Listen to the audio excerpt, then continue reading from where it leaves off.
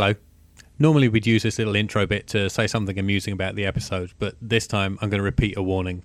If you haven't seen The Disappearance of Alice Creed, you may want to pause this, go and watch it, and come back.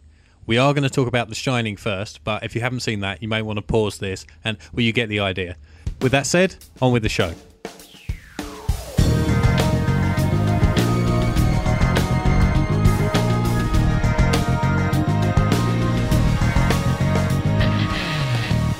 Hello, lovely friends. Welcome to episode 38 of Have You Seen? I am Kieran, the world traveller, Lefort. And Yes. sitting with me is Tom, Homebase Webb. Hello. I just like the fact you had struggled to remember your own name then. Oh, don't. It's been a long time. Yeah. Since I've been to 2 foreign countries since we last recorded. Bloody hell, that's right, yeah. Yeah, one of them twice. Wow. Yeah, no, it's been a while. As we stated a couple of weeks ago, we've been exceptionally busy. Absolutely. Hopefully things are going to calm down a little bit. So we should be able to be a bit more regular with the episodes, is what we're hoping for. Yes. But let's just dive straight in. Okey We're dokey. going to start with The Shining, aren't we? Yes, this is going to be a bit more of a Russell-y show than usual because on one of my foreign trips, my bag went walkabout and it contained my iPad, which had all my notes on it. So I've had to rewrite everything on paper with a pen, and you've no idea how painful that's been for me. Yeah, I can imagine. Yeah. I'll find a little French bastard who's got my iPad. I'm going to give him a paper cut. Yeah. The Shining. Yeah. Recap The Shining. Okay, so it's Stanley Kubrick's horror movie, based on the Stephen King novel. It's Jack Nicholson, Shelley Duvall, little kid called Danny Lloyd, and Scatman Carruthers, pretty much the entire cast. There's a few extra other people not kicking around. Yeah, towards the beginning. Yeah, And then it's pretty much they're the crux of the Yes. the film. The basic premise is that writer Jack Torrance takes a job as a winter caretaker at a remote mountain hotel called the Overlook Hotel, and basically while he's there, his job is just to maintain the hotel, cycle the heating around the rooms, make sure everything's all right, and that the winter doesn't really kind of do too much damage to the hotel because they're quite harsh. And they know they're going to get isolated. They know they're going to get cut off. They've got lots of food, but things start to go a little bit awry. There are various kind of supernatural elements to the film. You kind of you're never quite sure whether things are possessed or people are seeing things, or if it's all in the mind, or if it's real, or if it's not. And it's all very odd and kind of weird. And it's one of the few horror films that I find really genuinely creepy. Just because I find it very unnerving, because there are aspects of it that are very real and aspects of it that aren't, and some of the real aspects are just as scary as the kind of not so real ones. So what did you think of it? I'm going to start with a complaint. Yeah. Stop lending me discs that start the moment I put them in the plane. Right. This happens time and again. That's not my fault. I don't author the Blu-rays. I put it in, I went to the kitchen to get a snack, and it started. Yeah. I will say, with respect to the cinematography and the transfer, I thought the opening swoop over the lake was a digital creation to get into the Blu-ray menu, which is why I didn't stop it. Right. Yeah. The transfer is amazing. It is. The sound's a bit iffy, I think. Well, we'll talk about the sound later. Yeah. The picture is just fantastic. It is, so crisp. It does not look like it was made in 1980. No, and I think It doesn't even look like it was made in 2000. No, it's just spot on. That opening sequence with the helicopter shots and how close that helicopter gets to that Volkswagen Beetle, I think are really impressive. And there's stunning views, and it really does show off how good the transfer is. Just the first few minutes. And over those gorgeous helicopter shots, they put the worst opening titles. Yeah, that just scroll up in a horrible blue font. Yeah. Yeah. What do I say about The Shining? Do you want me to divide it into good points and bad points? Do you want me to just dive in? Do you want me to read my notes in chronological order? Give us a very quick overview of your feeling. I don't like it. You don't like it? I don't like it. I wasn't sure if you would or not. Like I said last episode. I was going to say last week then, but that's far from the truth. Yeah. I was never sure whether you would like this one or not. But I think you should see it regardless of whether you like it or not. Yeah. There's things I like about it. Yeah. Again, I thought there would be, and then I thought there were other bits that you wouldn't. So I've got a few theories as to what I think you won't like, but we'll find out. What I didn't like, it was I got really bored. Really? I found it very boring. Really? Yeah. That's interesting. What was it that bored you? I was fine for like the first half an hour and 40 minutes, and then once Jack Nicholson started overacting, Right. I lost interest. Okay. I completely lost interest. Shelley Right. Duvall annoyed the absolute shit Yes. out of me for 2 hours. I think I She's find that's a common. not not just because like Hitchcock drove her to hysterics. Or Kubrick. That's what I meant. Yeah. We'll talk about that.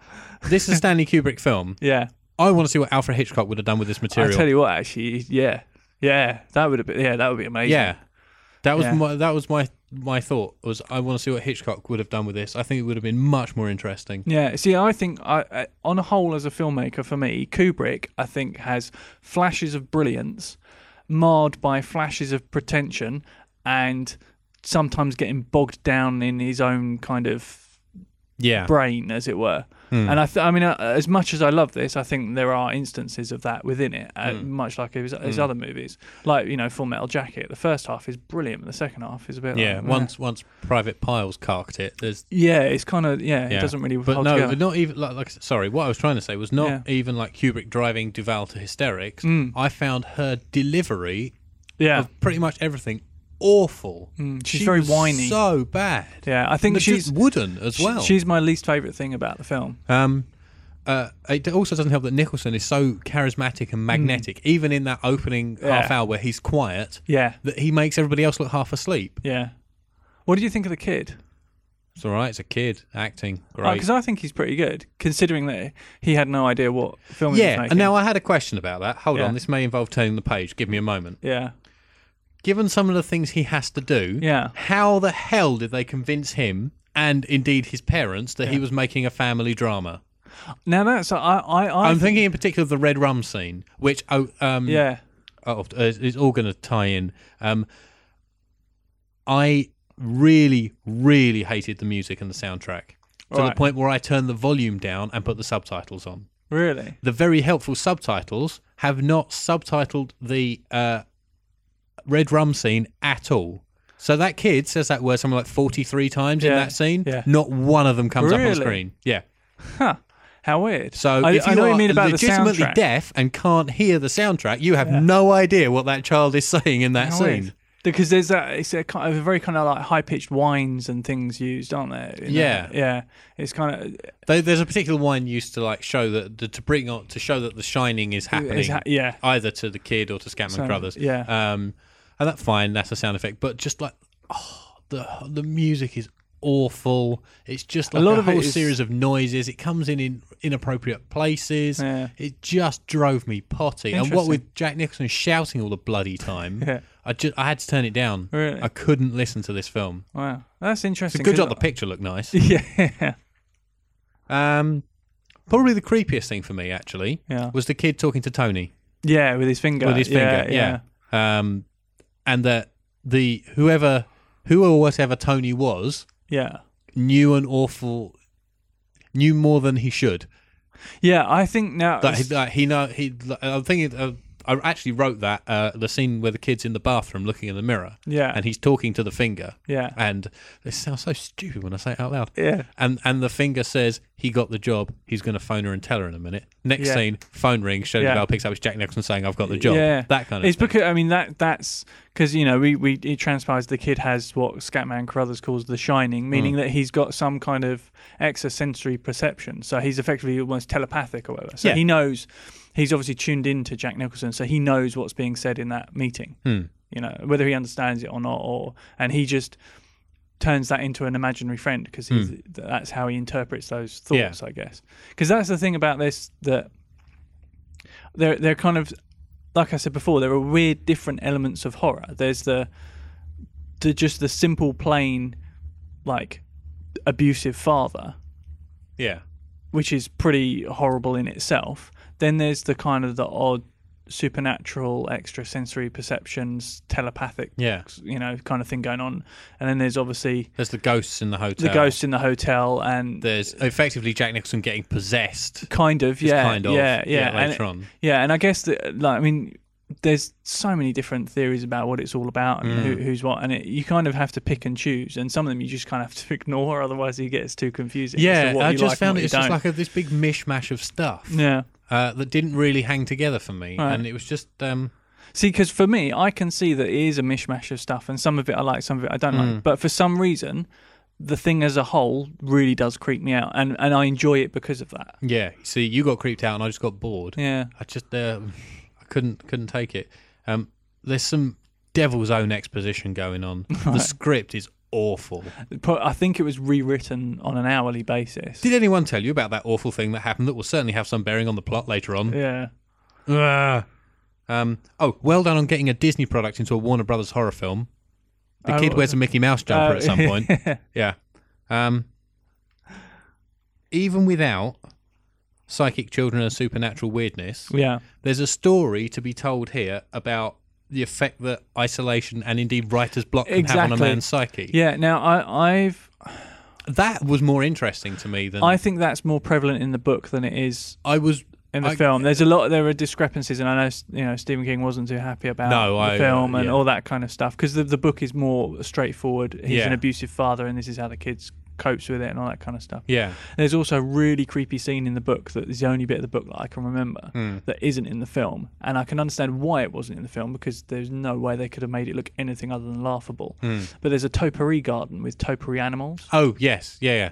And that becomes the hedge maze. Becomes in the the movie. hedge maze, the animated topiary. And there's a scene in the book where I think it's Jack Torrance goes outside, and when he's not looking, the hedges move and towards him and are creeping up on him, but only when he's not looking. Yeah. And in the book, it's just really creepy and horrible. But I can imagine if you try to make that on film in 1980, it probably looked really stupid. Yes.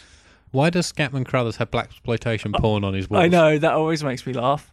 Just this picture of a woman with the huge afro, just naked for no reason on his wall. Yeah. And then they cut to the reverse, and there's another one. Yeah. I will read this next note verbatim. Okay. Fuck me. Who decorated room 237? Oh, is that the really horrible green bathroom? That's the one where he finds the woman in the bar. Yeah. And good God. Get Lawrence Llewellyn Bowen round there immediately. It looks horrendous. My note on that, which I didn't read out last week, is I don't know what's more hideous, the naked elf woman or the bathroom. Because it is pretty horrible. I have two fairly major problems with this film. Okay. Jack's got writer's block. He's got nothing to write about. Yeah. Why doesn't he write about the creepy hotel he's staying in? He could write a great ghost story. Yeah. 2, have they never heard of winter and skiing? That hotel is in prime ski country, and they shut it down for the winter. Because I think actually they some of those places are so isolated that it's too dangerous to ski. That doesn't come across, really. No, it doesn't come across, but I think that is genuinely the case. You could run a whole winter season. Yeah. It doesn't matter if people are trapped there. They can go out and ski. What else? What else? Yeah, I've read that. I'm pretty sure there's a bit where Jack Nicholson looks right into the camera. Oh, yeah, about I'm sure an hour there are. in. Yeah. He's running out of a scene with Shelley Duvall, and he looks right into the camera while taking a corner. Yeah. Blah, blah, blah, blah. What else? I have to say that, I mean, I'm really intrigued to see the documentary, Room 237. I'm not. I thought I would be. I thought I'd be, even if I didn't like the film, Yeah. I thought I'd be interested in all the films besides, because I like things like obsessive detail in films. Yeah. And it just, I had no further interest. I didn't even watch the Mrs. Kubrick documentary that's on the Blu-ray. I wanted to have nothing more to do with this film. Interesting. One of the creepiest things, I don't know, unnerving, I think, Yeah. was important subjects were often placed centre frame. That doesn't happen these days. No. Well, the rule of thirds, and look it up. I'm not going to put it in the link dump or anything. And I found that a bit odd and unnerving that your chief subject was centre frame, but it may just have been the DOP thinking about the inevitable 4x3 TV crop he'd have to do. Possibly, but I doubt it. I think things like that. I mean, I can't remember if I mentioned last week. I mean, some of the stuff they did for this was like crazy. I mean, the whole of I love the Steadicam work. I really, really like, especially the low arm shots chasing the kid around on his trike. They're amazing. They are good. Yeah. I think some of the cinematography is exceptional. I love the fact that huge, great big hall that he's sitting typing in, it is lit as winter daylight, and it was indoors. Yes. Yeah. And I mean, I just assumed it was even if it was a set, it was a set built with windows that was then aided by light, not completely indoors. Yeah. This is a great advert for Steadicam. Well, the guy that did the Steadicam was the guy that invented it. And he because the film overran, he ended up commuting and doing a week on this and a week in LA on something else. One of the Rocky movies. I think Rocky 2. I think it was Rocky 3 maybe. I don't know. It was one of the Rocky. Yes, I read that. He would commute by Concorde every weekend. That's right. Yeah. That's crazy. Imagine having that as a life. That would be insane. That would drive you nuts. Yeah. Yeah. Overall, don't like The Shining very much. Okay, fair enough. Not that impressed. Yeah. Yeah. I just got bored. Interesting. No more Kubrick. Pitch me more Hitchcock. Okay. He's more my level. Well, we'll see about that. Well, okay. I'm not entirely convinced horror is my genre. No, either. I know, and that's why. Because I mean, I'm not a huge horror fan, as I've said before, but I do like this. And I like I said, there are bits of it I can sit there and go, I don't really like that. But just overall, the sense it kind of creeps me out, which most horror doesn't. Mm-hmm. You know. In France, yeah, The Shining was called The Child Light. Okay. And in Finland, yeah, Flare. Flare. Yeah. Makes it sound like a gay 70s musical. I have 2 reviews as well from Amazon. Okay. The first is a 5-star review. I hate reviews on Amazon for films. I mean, I like reviews of films. I just don't look for them on Amazon. No, what I want is a product review. I want to know if the Blu-ray is any good or not. I don't care if you think The Shining is rubbish. I wouldn't be buying this 30-year-old film if I didn't love it. Rant over. 1 star. I was around a friend's last night and have to say they've done a decent job on this film. Did the friend do a job on this film? I don't really understand that. It looks pristine. However, I saw this the week it came out and my view has never changed. When we walked out of the cinema that day, we were all underwhelmed as I still am today. Kubrick is clueless. The film doesn't know if it's about the mental deterioration of the characters or a supernatural event. It's a mess and doesn't work on either level. This is one of those films that appeals to people who believe what they are told rather than what's in front of their eyes. It's rubbish. The acting is farcical. It's so bad you can do nothing but laugh at it. Jack Nicholson is so over the top it's just unbelievable. And no, it doesn't work as anything but high camp silliness. There are a few nice views of some snowy maze, but apart from that, it's a real stinker. Apart from Uncle Jack camping it up in... What the hell? Oh, that doesn't make sense. The Shining stinks. Fair enough. Yeah, well, hang on. Have you got any more there? No further Shinings. Okay, I've got 2 from Facebook. Okay. One is my wife. Huh. And she reviews... Get involved. Yeah, she reviews this and Dallas Creed, so I'll only read the Shining bit. Okay. Which is, The Shining is a great film, but I find it too disturbing to enjoy. And Alex Stone commented, this is a bit longer, so I'm not very good at reading aloud, so we'll give this a go. This could be fun. Yeah. It's well known that Stephen King hated The Shining, the film version, obviously not his own novel, because that would be weird. I've written this amazing novel, but I really can't stand it. But I'm firmly in the love camp. Despite the continuous whinging of Shelley Duvall, this film just wins for me in a number of ways. It was one of the first films to employ the use of Steadicam, and it was used to great effect, getting us in close on all those amazing scenes without the limitations of dollies and cranes. Like when Jack is stuck in the freezer and talking to Wendy through the door. Danny is by far one of the best kids ever to act in a horror film. I think he's pretty good in this. Fine, he was a kid acting. Yeah, well, I still think he's pretty good. Yeah. I will never forget the moment when he was riding around the overlook in his go-kart with the wheels thumping over the carpet like a heartbeat. That was probably one of my favourite scenes, actually. Yeah, him going around the corridors, yeah. It's something they do in Family Guy quite a lot with Stewie. They mimic. And then the horrific image of the murdered twins. It still haunts me now. There are so many scenes to choose from. The beautiful and then the decaying old woman. The 1920s bar scene got to be one of the best in film history. The car meandering through the mountains into isolation, and the maze, and of course the classic "Here's Johnny." So iconic a scene that the still The image still adorns the walls of many student dorms to this day in poster form. I actually used to have a sticker of that image on one of my guitars. And who could forget Red Rum? Love this film or hate it, nobody can deny it. It is a work of art that endures. I'm sure it will carry on enduring. Yeah, I think it will. Yeah, so I think that's it for The Shining, isn't it? Okay. Alice Creed. If you haven't seen Alice Creed, we're about to ruin it. Switch off now. Yes. See you next week. Bye. Right. With that out of the way, do you want to recap Right, let's Alice get rid of those Creed? people. Okay. I gave the shortest pitch in the world last You time. did, yeah. And I felt it was necessary. The Disappearance of Alice Creed is a kidnap thriller, and there are precisely 3 characters in it. I said last week there are more extras than characters, and there are 4 extras. Yeah. Gemma Arterton plays Alice. She is kidnapped by Danny, played by Martin Compston, and Vic, who is a terrifying Eddie Marsan. They strip her, tie her to a bed, take photos of her and send them to her father with a ransom note. She turns out to be an heiress, and they demand money with menaces. However, the plot twists and turns from there. Yeah. That's it. Yeah. And we can talk about those twists and turns as they come up in Tom's notes. Fair enough. I'm going to start by saying I didn't like it. Didn't you? No. Oh, we've done so well this week. I know. Yeah. I thought the first 5 minutes were really good, and I think the best thing about the film is Eddie Marsan. I thought he was really good. Oh yeah.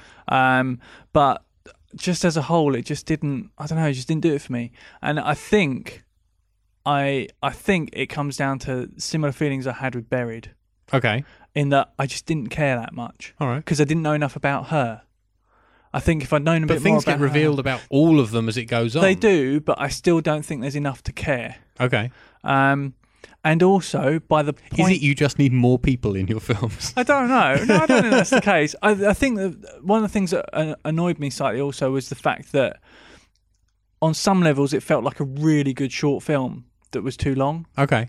I think it would have been much better as a really compact short, because the way the film plays, I sat there knowing that there was a twist coming. And every time I knew there was a twist coming, I had certain scenarios for what I thought that would be, and inevitably I was close on my guesses. So as a result of that, nothing really shocked me about the film, because I'd kind of started to preempt it already. Because I was getting to the point where I was almost like, okay, you're gonna try and shock me in the next 10 minutes, and this is what I think you're gonna try and do. See, I knew that was coming, but I looked forward to it. I wanted to see where it was going to take me next. Yeah, I don't know. It just didn't quite. I don't know. It just didn't hold together for me. I didn't get sucked into it. Okay. I mean, although I say that, the first 5 minutes draws you in really well, but then after that, it just didn't really keep me like really on the edge of my seat. Which is interesting because I got to like half an hour in. Yeah. Realised my heart rate was elevated. Really? And it didn't. And I didn't notice it drop again for another hour. Wow. I was completely hooked by this. It's interesting. I don't know why I didn't engage with it so well. I'm going to have a quick squiz through my notes and see if there's anything else revealing that I've written, because I know I didn't write any notes for quite a while. That's usually a good sign. It is when I don't write notes. Yeah, but I think it was just because I was trying to gauge the film. I was just trying to get a handle on it, really.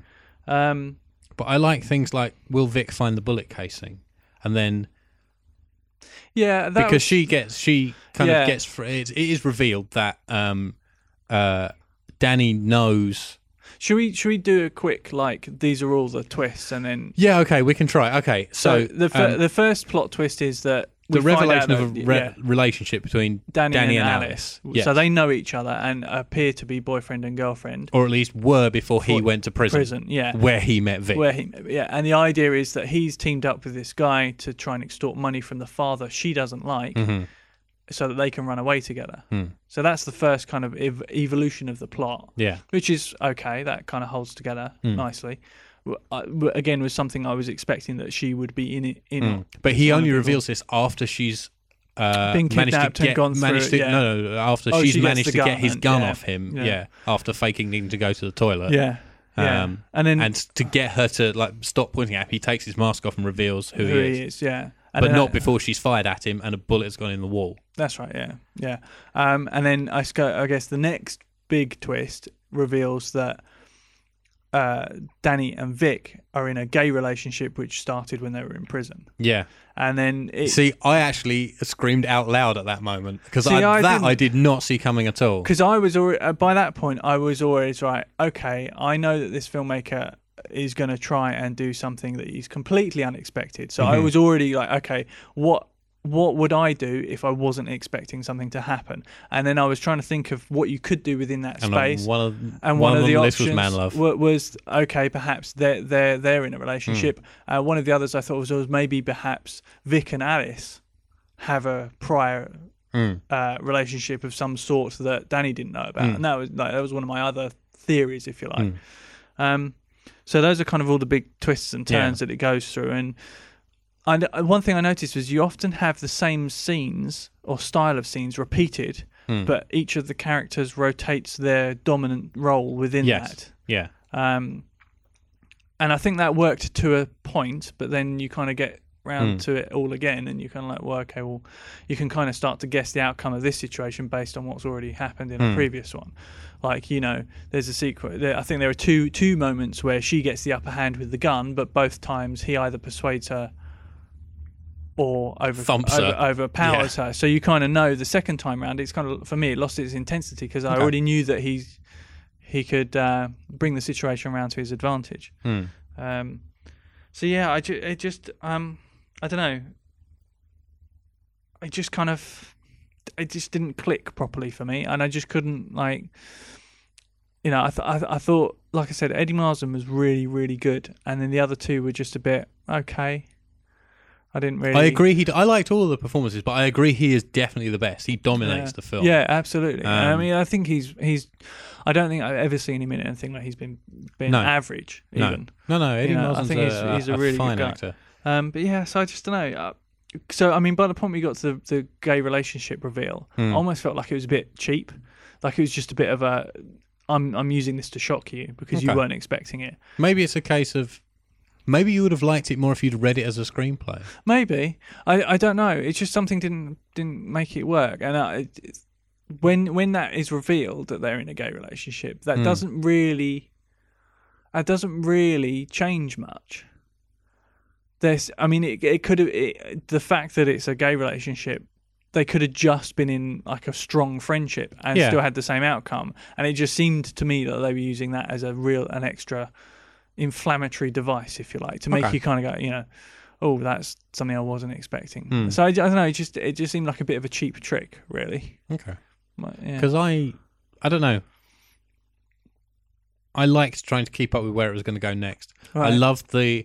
I in particular like the very dark humour of Danny trying to hide the spent shell. Yeah.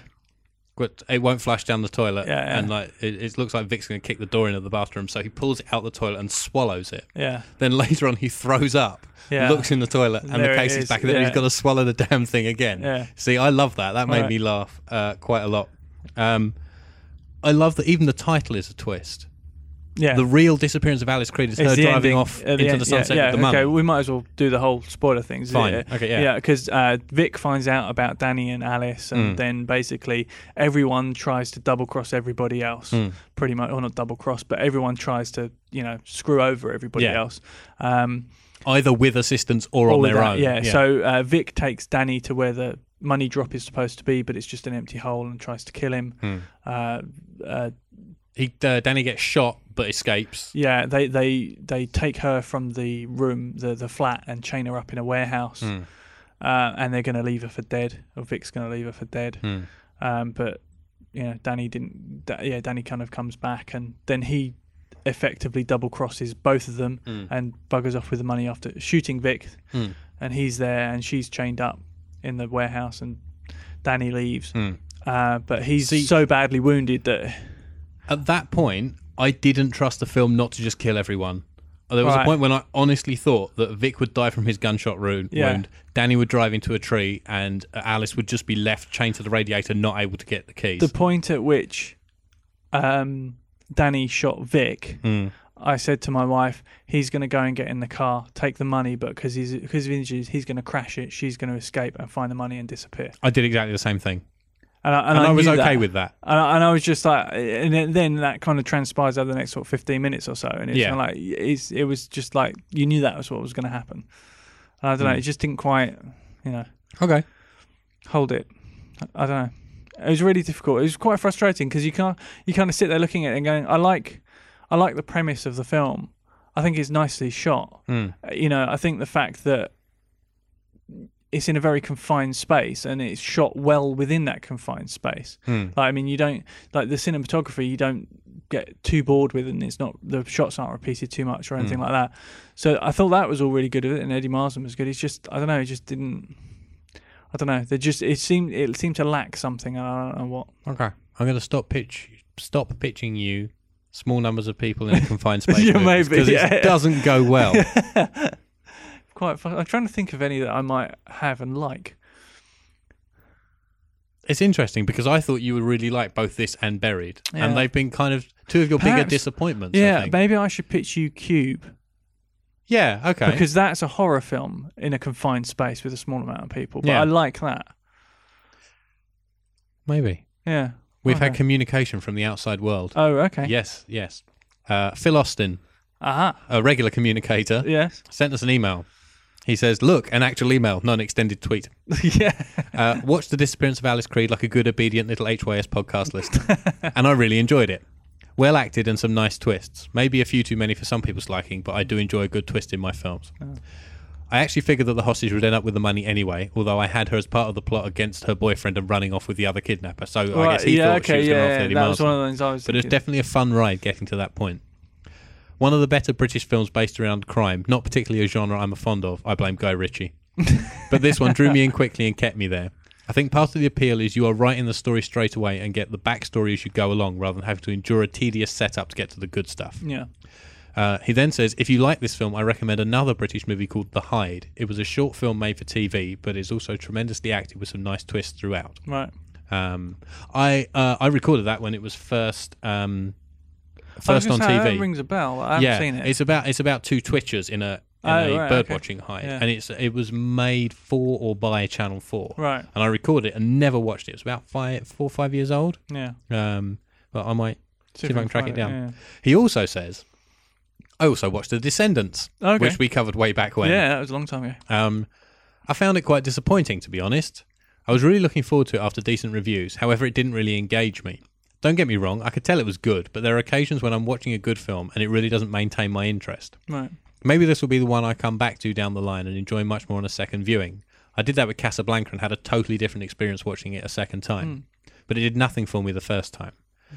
I also didn't get its billing as a comedy, as I didn't find any of it amusing. It's worth a watch as it's good, but for whatever reason, I personally got nothing from it. All the best, Phil. That's interesting. Also, an Yeah. opposing point of view from Graham Hubbard on Facebook Okay. Oh, what about what? about Alice Creed. Oh, right. Okay. I really didn't like Alice Creed! Exclamation mark. Right. I may have come at it in the wrong mood, but I found the tears, snot, and general misery really tiresome. No disrespect meant to the cast, particularly Eddie Marsden, for a fearless, ferocious performance, but the whole thing left me cold and disappointed. I had approached it with high hopes. Interesting. It does seem to be a bit of a divide there, I think. I have a 1-star review. Right. Really poor. Unrealistic dialogue from the word go. No tension or apprehension at all. Just shockingly poor, straight-to-television film along the lines of The Ghost. I don't know what that is. Oh, that's Piers Brosnan and Ewan McGregor, Is it? and yeah, it's about. I think it's something to do about the Oh! writing Tony Blair's the one that was called The biography. Ghost Writer everywhere else in the world, and then they just called it The Ghost over here. I think so. Yeah, okay. I think that's it. What is it with Britain? We seem to just kill the scale and possibilities in any film we make. Small, suburban, crabby, and without any interest in any of the characters. The only thing they could have done to make it worse would have been to cast Ewan McGregor. Blah, blah, blah. Oh, okay. This is not going to become a new regular section. Right. And I'm tempted to read all of them. Okay. I found the plot keywords on Amazon, and Okay. they made me laugh out loud. There's like 3 pages on, but they made me laugh Right. out loud. Handcuffs. Topless female nudity. Right. Men in underwear. Undressing. Videotaped ransom demand. So if you want movies with videotaped ransom demands, you click that and it shows them up. Soundproof room. Ransom. Beer drinking. Darkened room. Woman on top. Page 2. They're just... It's amazing. Barefoot, face slap, car fire, confinement, burning a car, girl stripped down to panties, bound and gagged, male frontal nudity, duct tape, violence against women, gay couple, homosexual kiss, microwave oven, male rear nudity, kidnapping, selfishness, tied to a bed, ball gag, pine forest, stapler, what? Foot chase. They have a Oh, they do, staple gun.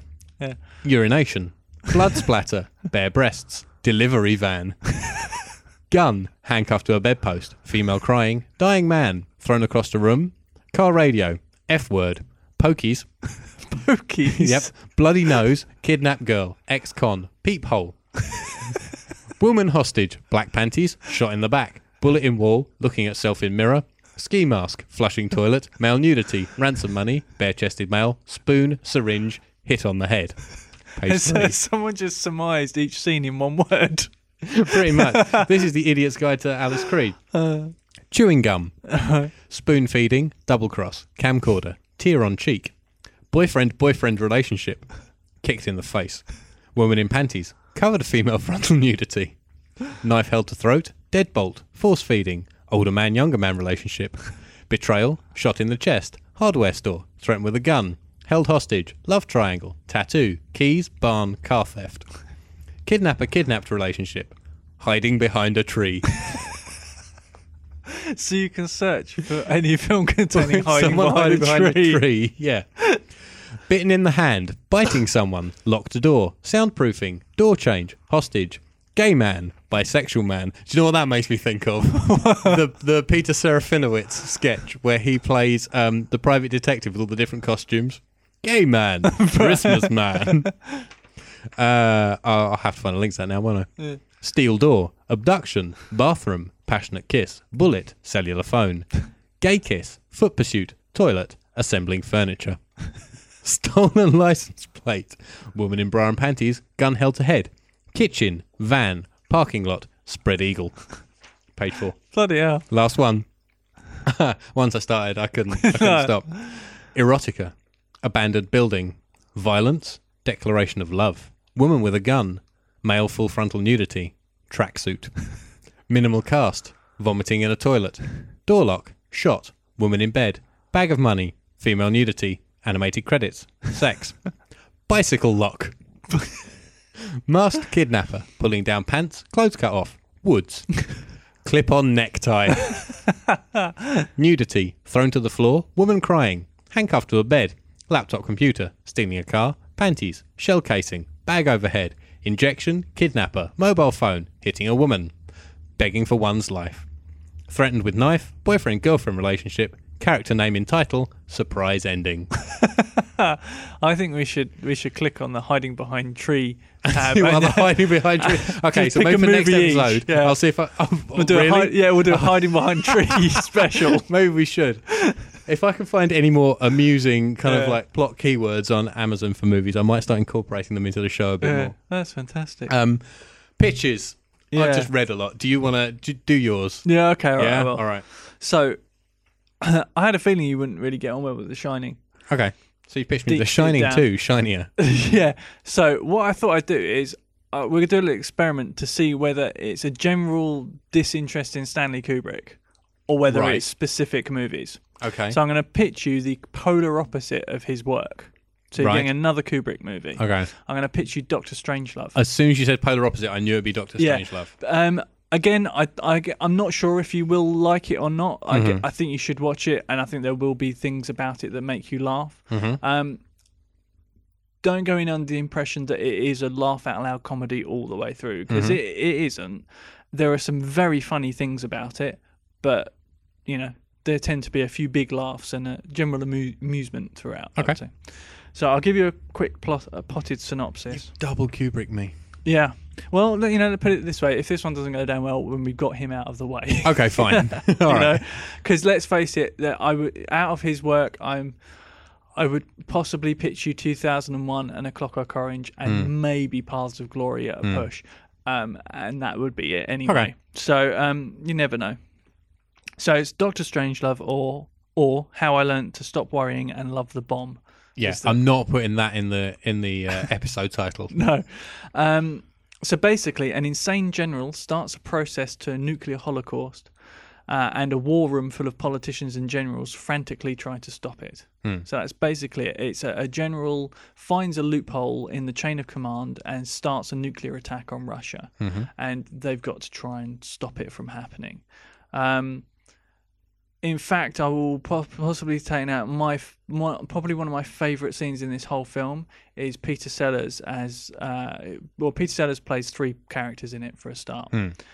He plays Group Captain Lionel Mandrake, who's an RAF officer on secondment to the Air Force base where this general has gone mad and ends up locked in his office with him throughout the course of this film.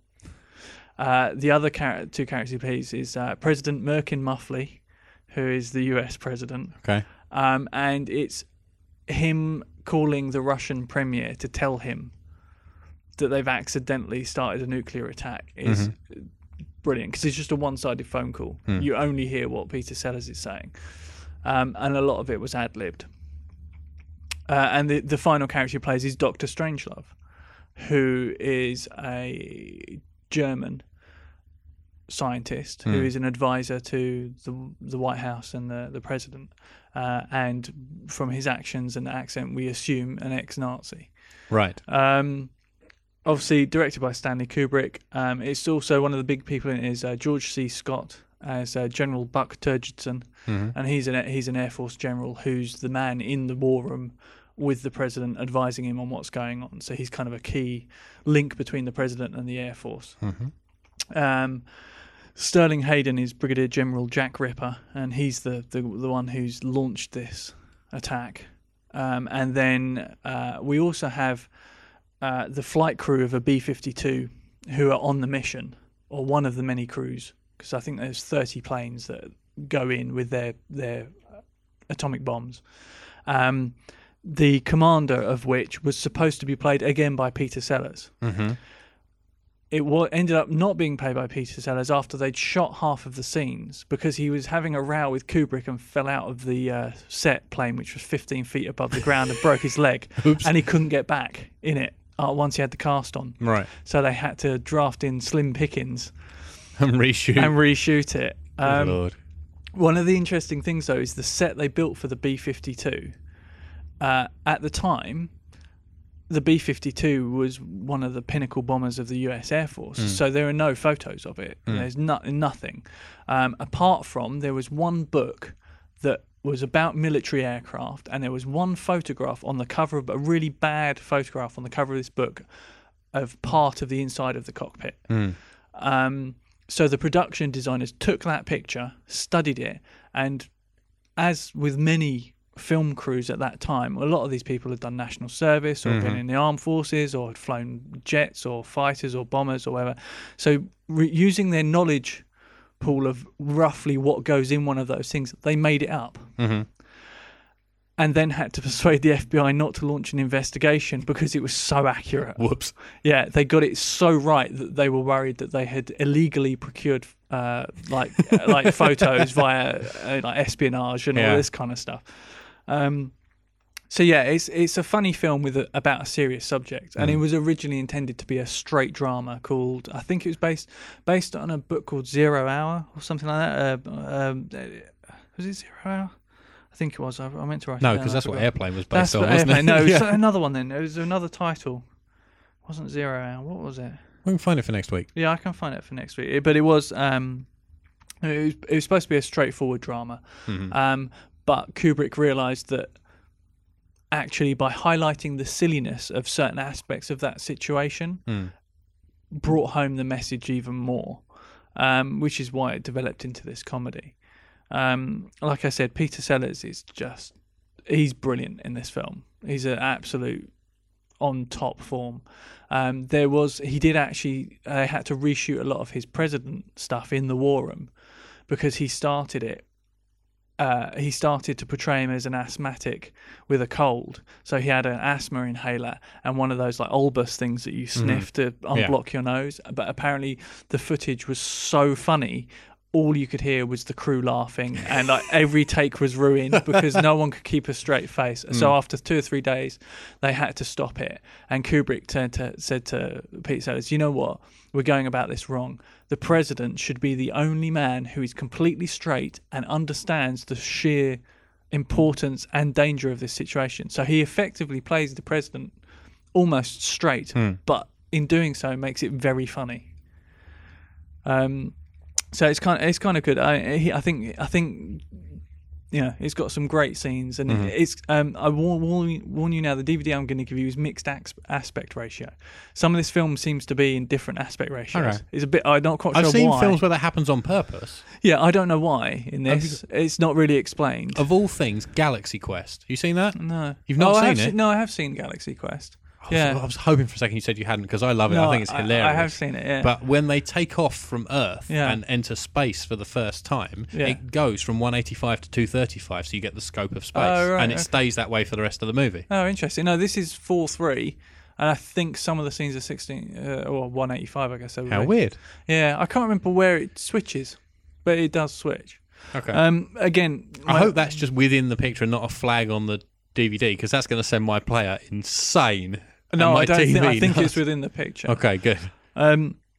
So the things I love about this film are Peter Sellers primarily, and the production design of some of the sets. It was done by Ken Adam, who is a legendary production designer who did a lot of the Bond. I was going to say, yes, I know his name. I know his name in. Yeah, so the War Room is one of the most iconic sets ever built, with the big round table and the triangular sloping roofs and all that kind of stuff. So the production design. Yes, as soon as you said the title of the film, that was the first image in my head. Was of the War Room. Which famously President Reagan asked where it was when he moved into the White House after taking office, because he had no idea that no such place existed. Excellent. Yeah. So that's it really. It's it's a comedy about what would happen if there was an accidental nuclear attack. Okay, and it's a satire. So we'll see if you like it, and then if you really don't, then that might decide whether or not we go any further Kubricks or not. Okay. Well, you've one up me, right? Because we were thinking like we need a comedy this week, so I went for a comedy. Yeah. And I was also thinking we haven't had a good Nazi movie for a while, and you've pitched a movie with a Nazi in it. I have actually. I didn't realise. Sorry. Yeah. And so have I. Oh, really? Yeah. Hang on, how have we managed to get two Nazi movies that are both comedies in the same show? Well, I'm pitching you Dead Snow. Oh, really? Which is a Norwegian horror comedy from a few years ago. This is something I've always meant to watch. So have I. And I eventually did it the other night. And I just thought it had me screaming in terror and howling with laughter. Really? At the same time in some places. And I thought, I've got to do it. Okay. I think it's a lot of fun. It's just... Don't take it seriously. It's just... I don't think you can ever take zombie Nazis seriously, to be fair. The premise is 7 friends, 4 male, 3 female, all medical students, go on an Easter break to a cabin in the snow-covered woods in Norway, and they're awaiting the final girl who's decided she's going to cross-country. She's the sporty one. She's going to cross-country ski to get there. And while they wait for her, zombies attack. Right. Nazi zombies. Right. Brilliant. Yeah, exactly. It happily and playfully references the fact that it's a silly zombie comedy, but without breaking the fourth wall. Right, gotcha. It happily references that it's a cabin in the woods movie. Right. It's funny, it's scary, it's gory. The snowscapes look really good in the cinematography. It's got a fun kind of like Norse metal soundtrack to go with it. Nice. And it's cine-literate in a fun and, I said, playful way with loads of really good references. Okay, cool. A couple of which just made me laugh out loud. Right. There's a couple of really good twists on zombie lore. Right. Which we can talk about next time, because I don't want to give them away. Mm-hmm. But when they happened, I thought that's pretty clever. Okay. It's not usually... Things aren't usually done that way. Yeah. I don't have many notes, really. All right. And what I do have is best kept for next week. Yeah. But it does have one of my favourite poster taglines. Right. Ein, zwei, die. That is brilliant. Yeah. That is fantastic. It's available on Netflix. Right. And if you're of a Love Film persuasion, it's available on Love Film Instant as well. Oh, wow. I cool. do believe. So it's streamable to Excellent. any of our listeners who have I do have a those question. services. Yes. How gory is it? Just because I want to gauge, like when I watch it. Generally, if I'm going to watch a horror film, I like to gauge what mood I'm in for. Well, let's equate it to, say, for example, Halloween, which isn't very gory, but hold on. Comes across I was going to say this next week, right. but it's kind of relevant now. Are we going to Planet Terror? One of my territory? touchstones for gore is in Shaun of the Dead, where Dylan Moran is pulled out from the window and ripped apart. Yeah. There's a scene that's very similar to that, right. that outgores that. Okay. Right. Or is on at very least on a par with that. So we're somewhere between Shaun of the Dead and Planet Terror. Yes. Okay. And just as silly as both. Both. Okay, that's fine. I think it will. Yeah. Okay. Because for me, there were a couple of scenes where I had to look away from the screen. Okay. Because I'm quite particular about what gore I can enjoy and what I can't. So am I. Yeah. So am I. But okay. I think there's enough. Beyond the gore, there's enough fun and invention in this. Oh, that's good. And not just like there are some creative zombie deaths, which is always fun. But beyond that, there's some well-written verbal comedy as well, even like in Norwegian. But yeah, the script is funny in and of itself. Right. Okay. Yeah. I hope you just enjoy it. I just thought a fun comedy. Yeah. Excellent. And I'm only pitching this because my original choice has disappeared from Netflix, and I couldn't be bothered looking for my DVD. No. Okay, fair enough. Okie dokie. So next time out will be the Nazi fun time out. Yeah. Plugs and thanks. Yeah, I think so. Have we covered everything? I think so. Yeah. We don't have any comments on movies that we haven't watched yet. No, that's true. Yeah, I'm just trying to think. We've done everything, haven't we? Yeah. So, if you watch Dead Snow and/or Doctor Strangelove, you can tell us all of your thoughts on Twitter at HYS Podcast. We are on Facebook. You can leave a comment there, which is facebook.com/haveyouseenpodcast. Mm-hmm. We talk about the blog. And as we say, not an awful lot gets done with it because we really don't have the time. But it's where you can find all the back episodes of the podcast. Yeah. It's haveyouseen.net. Mm-hmm. We're also on iTunes, obviously, and every place else you like to get podcasts. I did a little stats reading the other day. Oh yeah, you were saying. And discovered that there's a company called Stitcher Radio, an app, a radio app, which is available for all platforms of phones, smartphones. And I discovered that 15% of our listeners listen to us through that app. That's pretty good. Yeah, so if you're hello to anybody who's listening on Stitcher Radio. Hello. Email. That's the other way you can contact us. I got sidetracked there. Yeah, but we had an email. That's quite an we event did, in yes. itself.